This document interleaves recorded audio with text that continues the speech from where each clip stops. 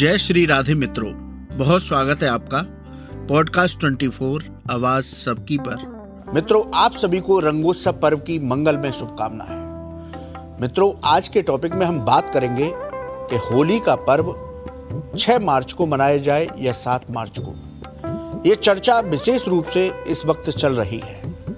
मित्रों, होली का पर्व पूर्णिमा तिथि को मनाया जाता है। फाल्गुन मास की पूर्णिमा तिथि 6 मार्च को शाम को 4:18 से शुरू होगी और 7 मार्च को शाम को 6:10 पर पूर्ण होगी। मित्रों, होली में भद्रा का विचार किया जाता है कि होली के पूजन के समय भद्रा ना हो, होलिका दहन के समय भद्रा ना हो।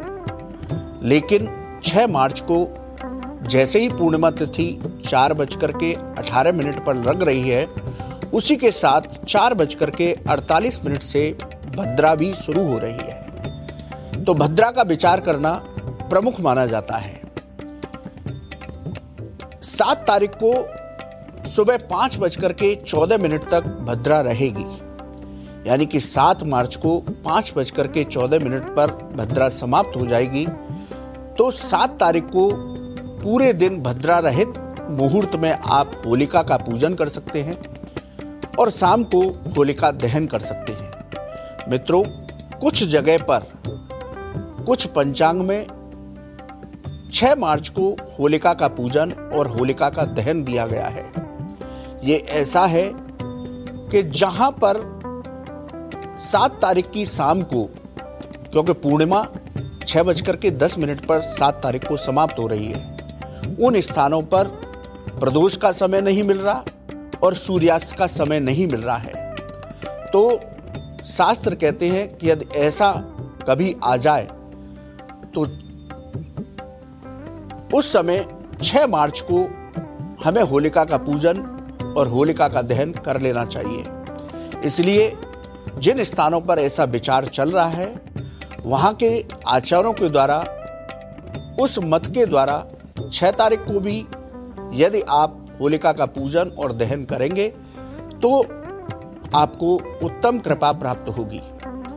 तो ये जो कंट्रोवर्सी चल रही है उस पर मैंने क्लियर बताया कि 6 मार्च को जहां पर वहां के आचार्य कहते हैं, तो आप 6 मार्च को भी यदि होलिका का पूजन और दहन करेंगे, उस वक्त भद्रा का कोई विचार नहीं किया जाता। इसलिए वहां पर वो लोग 6 मार्च को भी कर सकते हैं। लेकिन 7 तारीख को जिनको करनी है उनके लिए तो सर्वोत्तम है, क्योंकि 5:14 से भद्रा समाप्त हो जाएगी। तो आप होलिका का पूजन भद्रा रहित करेंगे और होलिका का दहन भी भद्रा रहित करेंगे।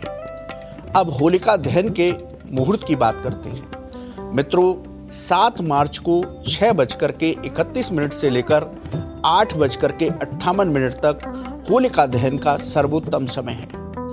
इस समय में आप होलिका दहन करें तो आपको होलिका मैया की विशेष कृपा प्राप्त होगी। युगल सरकार श्री राधा कृष्ण की कृपा प्राप्त होगी।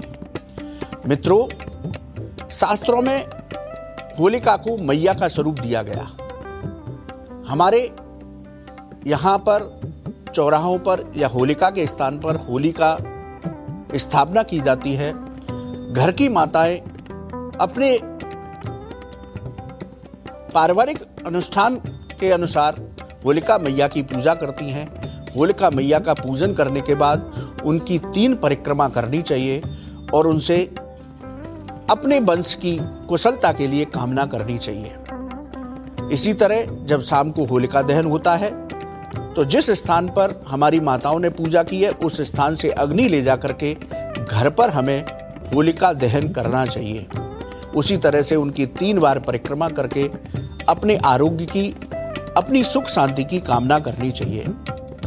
मित्रों, होलिका को मैया का स्वरूप दिया गया क्योंकि भगवान के द्वारा उसका कल्याण हुआ, इसलिए उसको मातृत्व स्थान दिया गया।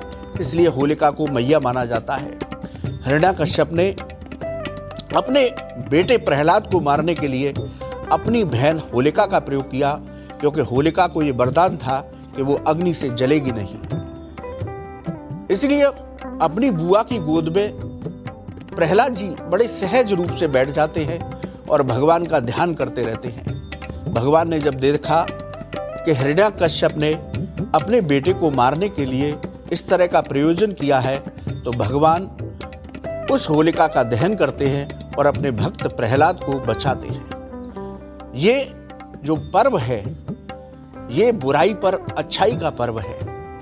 हमें भगवत आराधना करते हुए इस पर्व को मनाना चाहिए। होलिका की जो रात्रि है उसको शास्त्रों में महारात्रि कहा गया। इस महारात्रि में आप मंत्र जप अनुष्ठान करते हैं तो आपको अभिष्ट सिद्धियां प्राप्त होती हैं। मित्रों, होलिका का पर्व नवान्येष्टि यज्ञ भी बताया गया शास्त्रों में, क्योंकि हमारा नया अन्न आता है, उसको हम उसकी बाल को होलिका की अग्नि में भून करके उस नए अन्न का प्रयोग करते हैं, यानी अग्नि को समर्पित करके, अग्निदेव को समर्पित करके उस नए अन्न का प्रयोग शुरू करते हैं। मित्रों, आप होलिका दहन के बाद नए अन्न को, जिनको होली की बाल कहा जाता है, उनका होलिका में उनको भूंज करके सबसे पहले अपने गुरु के चरणों में अर्पित करें, अपने इष्ट देव के चरणों में अर्पित करें, साष्टांग प्रणाम करके उनका आशीर्वाद लें। उसके बाद घर के बड़े लोगों को उस नव अन्न को देकर के उनका आशीर्वाद हमें लेना चाहिए।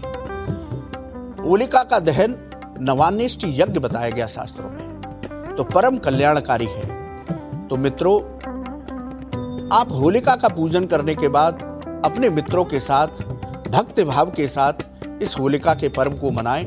आप लगातार पॉडकास्ट 24 आवाज सबकी पर लगातार जुड़े रहें। जय श्री राधे।